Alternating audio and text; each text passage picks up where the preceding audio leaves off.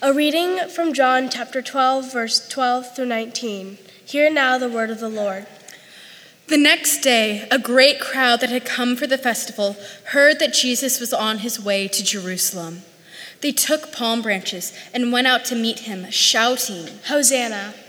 Blessed is he who comes in the name of the Lord. Blessed is the King of Israel." Jesus found a young donkey and sat on it, as it is written, "Do not be afraid, daughter of Zion. See, your king is coming, seated on a donkey's colt." At first, his disciples did not understand all this. Only after Jesus was glorified did they realize that these things had been written about him and that these things had been done to him. Now the crowd that was with him when he called Lazarus from the tomb, raised him from the dead, continued to spread the word.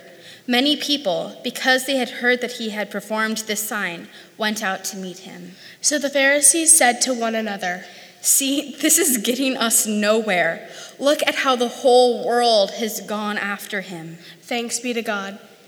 Amen. Please be seated. Well, I wanted to show you one of my favorite TED Talks. Anybody here watch TED Talk videos? Anybody watch TED Talks? They're like 18, 20 minutes. If you haven't seen them, and they're usually around technology or different things going on in the world. But this is the shortest TED Talk I've ever seen, and it's actually one of my favorite TED Talks, and I wanted to share it with you this morning because it kind of starts us in on what was happening on Palm Sunday. So this is about creating a movement. Let's run the video.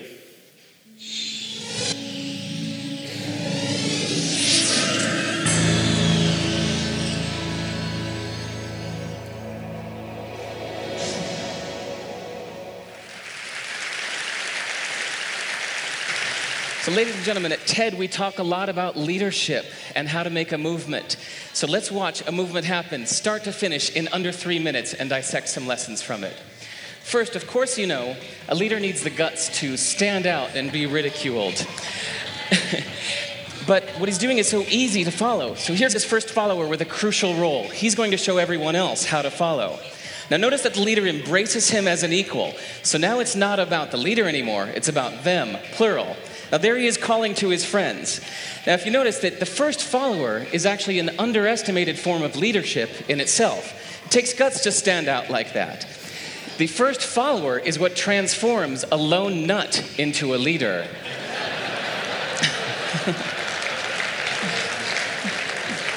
And here comes a second follower. Now it's not a lone nut, it's not two nuts, 3 is a crowd, and a crowd is news. So a movement must be public. It's important to show not just the leader, but the followers, because you find that new followers emulate the followers, not the leader. Now here come 2 more people, and immediately after, 3 more people. Now we've got momentum. This is the tipping point. Now we've got a movement. So notice that as more people join in, it's less risky. So those that were sitting on the fence before now have no reason not to. They won't stand out. They won't be ridiculed, but they will be part of the in crowd if they hurry. So over the next minute, you'll see all of the those that prefer to stick with the crowd, because eventually they would be ridiculed for not joining in. And that's how you make a movement. But let's recap some lessons from this. So first, if you are the type, like the shirtless dancing guy, that is standing alone, remember the importance of nurturing your first few followers as equals. So it's clearly about the movement, not you. Okay, but we might have missed the real lesson here. The biggest lesson, if you noticed, did you catch it? Is that leadership is over-glorified. That yes, it was the shirtless guy was first, and he'll get all the credit, but it was really the first follower that transformed the lone nut into a leader. So as we're told that we should all be leaders, that would be really ineffective. If you really care about starting a movement, have the courage to follow and show others how to follow. And when you find a lone nut doing something great, have the guts to be the first one to stand up and join in. And what a perfect place to do that at TED. Thanks.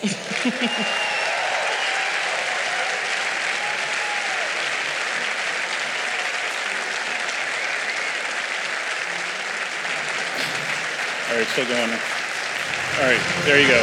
Sorry, I thought it was over. All right.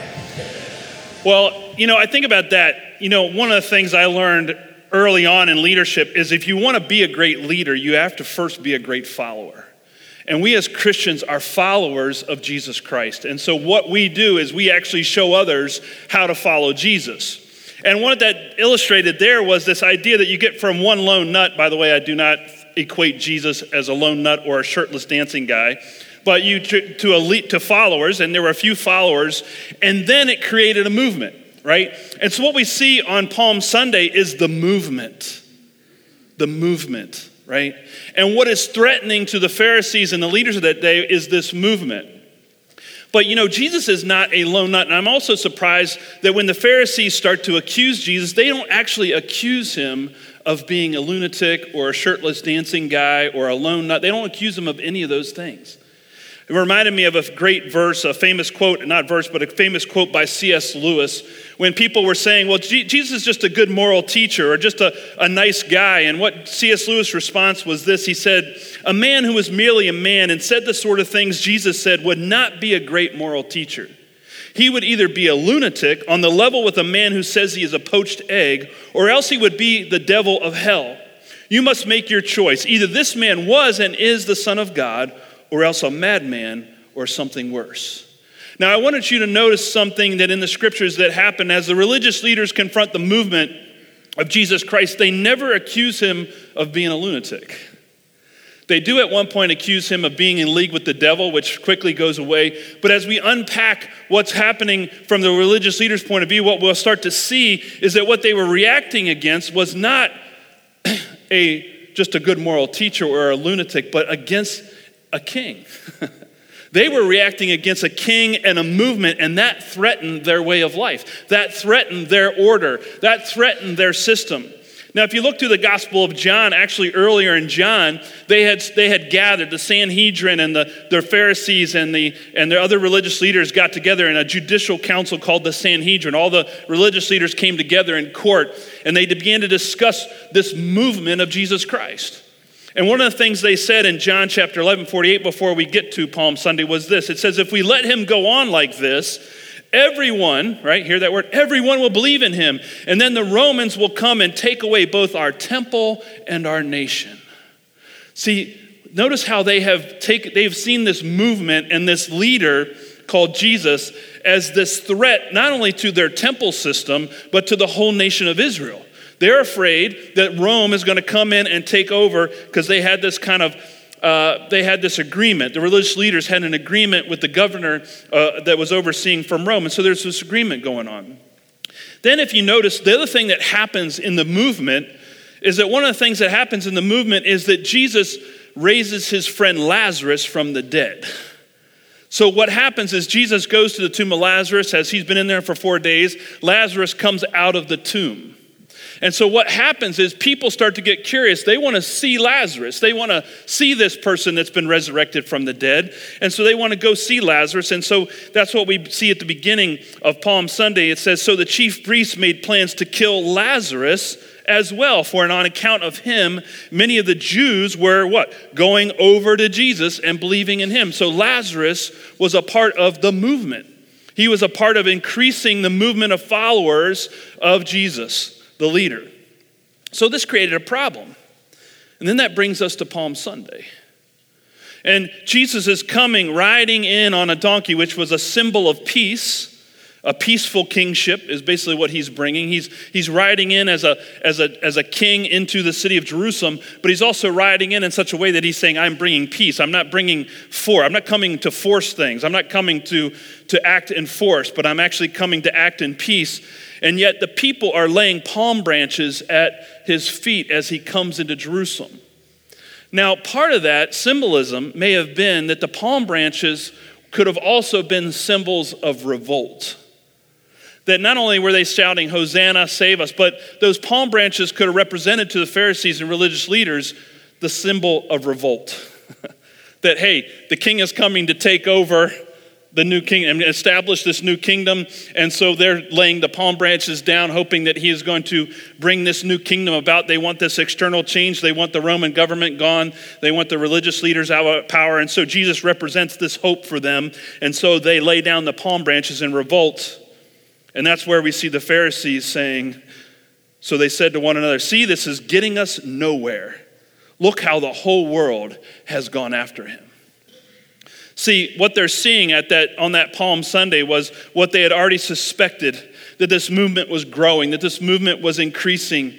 And now the people were hailing him as king, and not only the people of Jerusalem, but also the other people from other nations that were coming, and they were laying palm branches. The Greeks were coming and laying palm branches, other people of other nations. And also, they say the whole world has gone after him. They're seeing people of other ethnicities following Jesus and laying palm branches down before Jesus. But this word world that we translate world is the Greek word cosmos, which we use, right? I'm not talking about Cosmopolitan magazine but cosmology, or the order or the system of things, the systems of the universe, how the universe works, right? And so in a sense, what they're saying is the whole world order is being disrupted by Jesus. Our whole world is being upset by Jesus, and so they're not too happy because things are changing, and Jesus represents change. And even when they bring later in the week, as we go through Holy Week, we find out later in the week, they bring Jesus before Pilate. And it's interesting if you look at the trial of Jesus and the crucifixion of Jesus, when they're taking him to Pilate, it says in John 20:12, Pilate actually tried to set Jesus free because he could find no case against him. But the Jewish leaders, notice who's shouting here in the text? But the Jewish leaders keep shouting, if you let this man go, you are no friend of Caesar. Anyone who claims to be a king opposes Caesar. Again, the religious leaders are now using the triumphal entry, the Palm Sunday, the entrance of Jerusalem, hailing him as king. They're now using that as a case against Jesus to crucify him because they want him gone. They want to get rid of him. This is the politics behind the crucifixion of Jesus, because he had created a movement. And they could see how this shirtless dancing guy had somehow gotten all these followers, and they couldn't understand it. And so they said, let's get rid of Jesus. But before we go accusing the Pharisees, it'd be real easy to pick on the religious leaders. What about you? Do you really want Jesus to be your king? Because the people, the day that they came and they laid palm branches before him, they wanted him to be king, but they wanted his kingdom. They wanted his kingdom more than they wanted him, I think. They wanted him, they wanted the change he represented, they wanted the kingdom he represented, they wanted this new kingdom. But I'm not so sure that they all wanted to make him king of their lives. And I think about that. Who's your king today? Who is your king? And could it be possible that you like the idea of this external kingdom being imposed on everybody else, right? We kind of want the kingdom in the world, but I'm asking you personally, I'm asking me personally, I'm asking us individually, is Jesus our king? Are we willing to make Jesus our king? Because you got to keep in mind that those same people who laid palm branches on Sunday were the same ones saying, crucify him on Friday. How do you go from saying, King, Hosanna, save us, to crucify him in a week? Maybe because they wanted the kingdom, they just didn't want the king, right? Do you want the king as well as the kingdom? Because I would suggest to you that for the kingdom to come, the place to start is for the king to reside in us, to be ruling in us.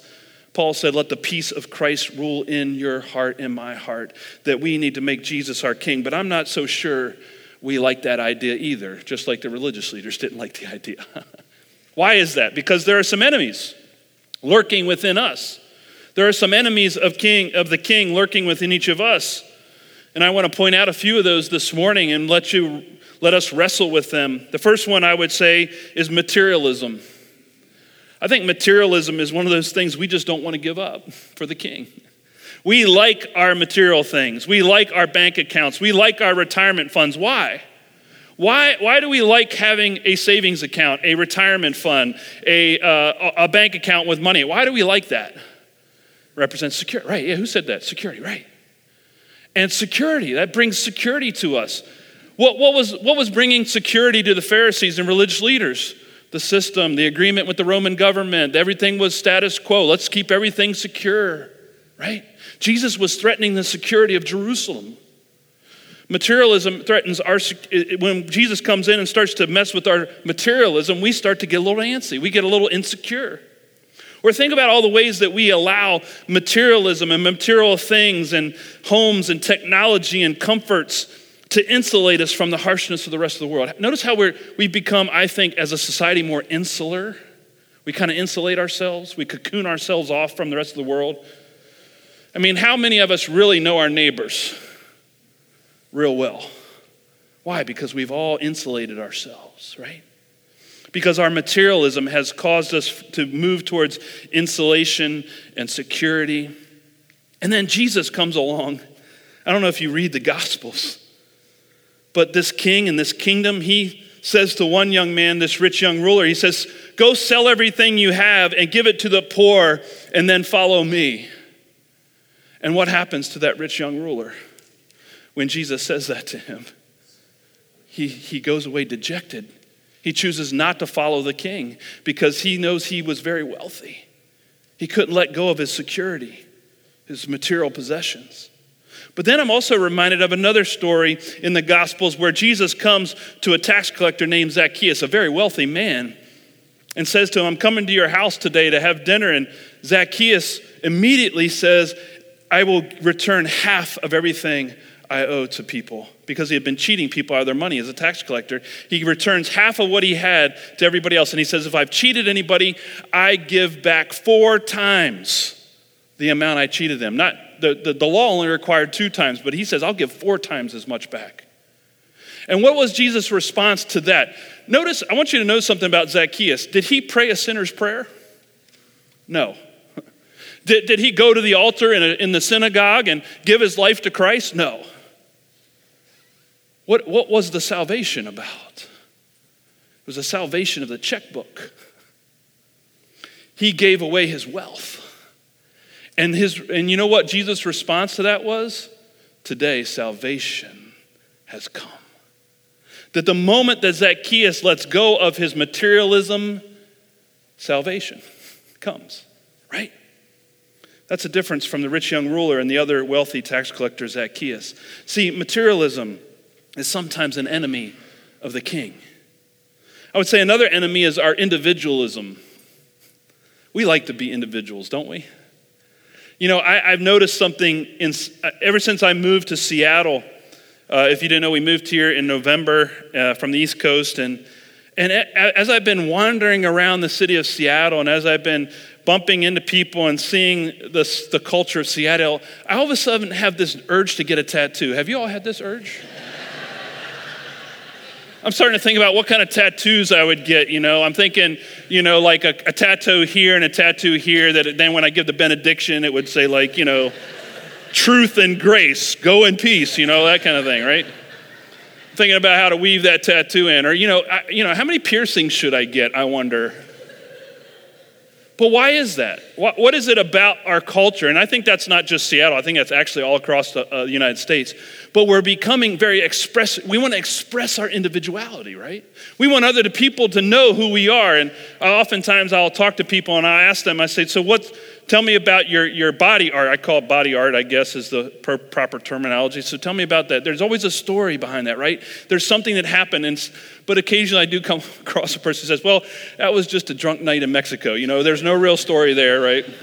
But I think a lot of times there's a story there. People want to express themselves, their individuality, right? And I think a lot of this individual expressionism is what's going on in our culture. We like our individuality, right? We like our autonomy. We like our control. Just like the Pharisees. Just like the religious leaders like to have the control on the religious system, make sure everything was the way it was supposed to be. We don't want to give up control to a king. We like our autonomy. We like our individualism. And Jesus threatens our individuality because we really don't like authority as a people. We rebel against authority. We say authority is bad. It's not good. Look at all the terrible leaders we've had throughout history. We don't want that. We don't want a dictator in our lives.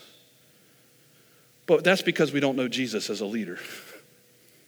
I mean, think about Jesus' leadership was one of compassion and love. Jesus was not a dictator. See, I agree, we should rebel against dictators, but I would say to you that Jesus, the King Jesus, is not a dictator. He is a compassionate king. He is a loving king. He is a king that wants what is best for you in your life. He doesn't come to be a dictator. He comes to rule with love and grace and truth, which we all need, right?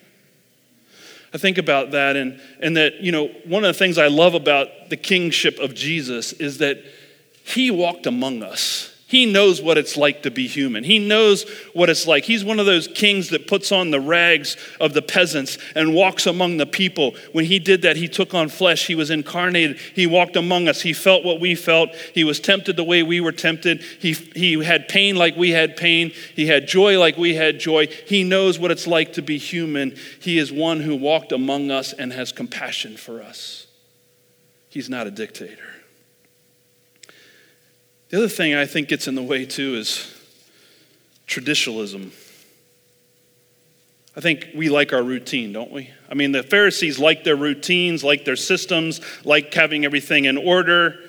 And have you ever noticed that the times, I want you to notice and pay attention to when you get stressed out. Have you ever noticed when you get frustrated and when you get stressed out? When is that? Let me offer a suggestion. How many people have a morning routine? A morning routine, come on, yeah. We all have a morning routine, right? So do you notice how you get a little frustrated when that morning routine is not going like you expect it? Have you ever noticed that? Like what throws off the morning routine? What throws it off? Go ahead, answer that one. What, coffee? Did you say coffee or puppy? Puppy. Oh, that's it. All right, I'm looking. I'm like, I didn't hear that voice. Yeah, a puppy. A puppy will disrupt the morning routine, right? What else disrupts your morning routine? Oh, boy, everybody's got it now, right? So kids, right? Kids don't always do what you expect them to do. What else did I hear? The news, right? You turn on the news, which I would say don't do that. Read your Bible. Don't turn on the news. That would help, right? But the news, right? You hear what's on the news and it just stirs you up. What's that, your job? Well, you have to go to work. I mean, right, yeah. Because you have materialism, right? So you have to get right. So, but what about traffic? Anybody think traffic? Have you ever noticed that you've got it all down time to get to work, right? And then there's traffic, and then that frustrates you, and it throws because you're out of your routine. It's messing with your routine. It's messing with your tradition. Your routine is your tradition. And if you get caught up and stuck in traditionalism, meaning that I have to have this routine, I don't know why, I can't explain why, there's no meaning to it, I just have to have it, that's traditionalism. And I think about that, how often we can get hung up on that. I think learned recently that Seattle is one of the most unchurched and de-churched cities in the nation. We're number 3 in terms of de-churched people in the nation. Number 3, third city in the nation that is de-churched. That means what people have chosen to do is sleep in on Sunday mornings. Why is that? Because we like our sleep. We like our routine, right? And Jesus comes and says, I want you to go to worship on Sundays or Saturdays, whenever worship happens. And we go, whoa, Jesus, that messes with my routine. My routine need for good sleep. And I think the reason that we've started to edge our way away from the Sabbath and the routine of actually religious practice of Sabbath is because we've overcommitted ourselves the other 6 days of the week so much that the only thing we have left is God's day, is the Lord's day. And so because we've overextended ourselves so much for 6 days, we then start to take from the 7th. Although one of the 10 commandments is that we honor the Sabbath. We don't want the king to tell us to do that. We like our routine. And I think the last thing I would share with you that is hedonism. Are you a heathen? Do you have hedonism? Hedonism is the desire, the pursuit of pleasure. And I think that the kingship of Jesus threatens our hedonism. I'm a hedon. I have hedonism in my life. It's part of my morning routine. It's called coffee. Is not coffee the pursuit of pleasure? Come on, can I get a witness here today? I will tell you, my family will tell you, do not talk to dad before he has his first cup of coffee. The dragon will come out. So you have to wait for the dragon to be subdued by the caffeine, right? But cup 2 is probably a good time to have a discussion with dad, right? It's not only a part of my routine, but I would say it's a part of my hedonism. It's part of my pursuit of pleasure. Thanks, John, for illustrating that this morning. Sorry, thank you. Poor John gets picked on. But if you think about this, what is it that we're pursuing in our life?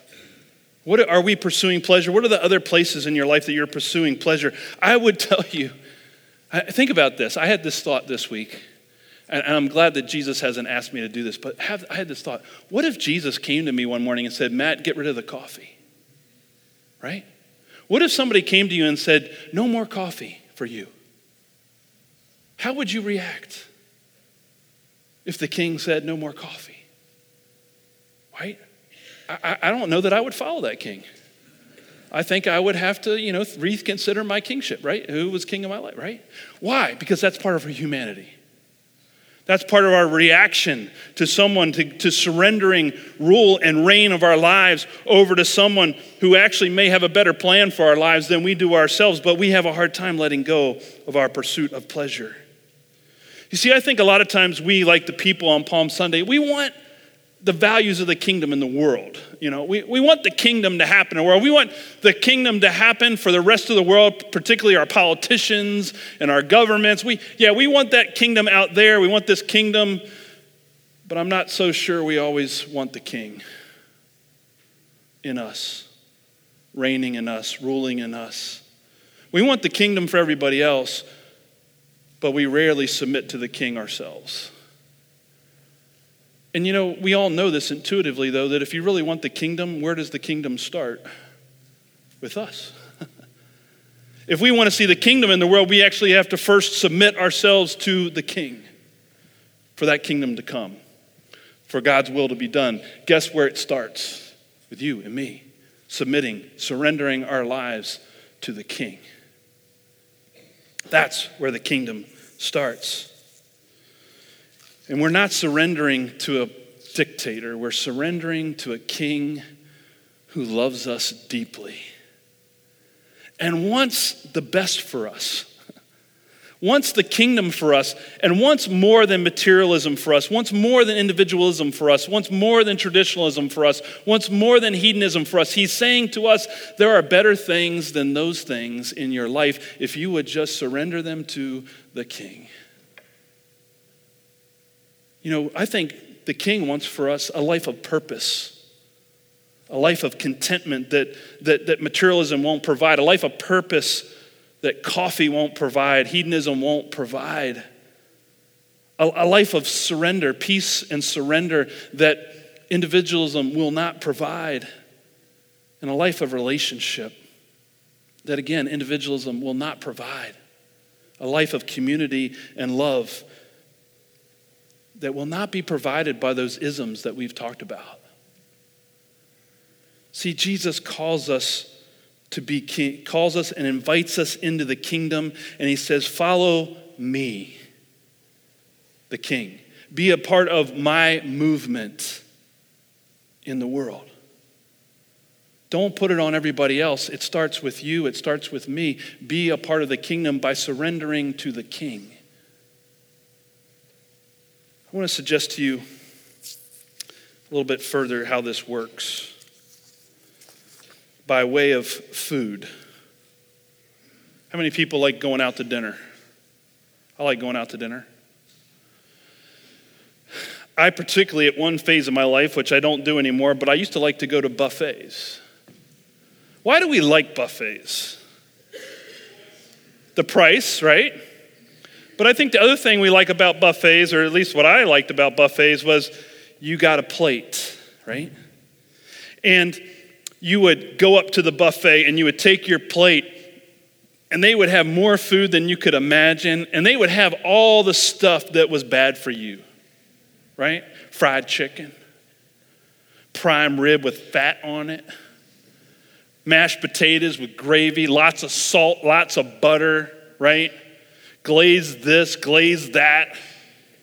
Big old fat, warm dinner rolls. Anybody getting hungry for lunch right now? All right. Right? And what we did was, so we take our plate, and when I'm going through the buffet, who's in control of what's on my plate? Me, right? I get to decide what I eat. I get to decide what's on my plate, and I'm going to pick all the stuff that I want to eat. It's my plate.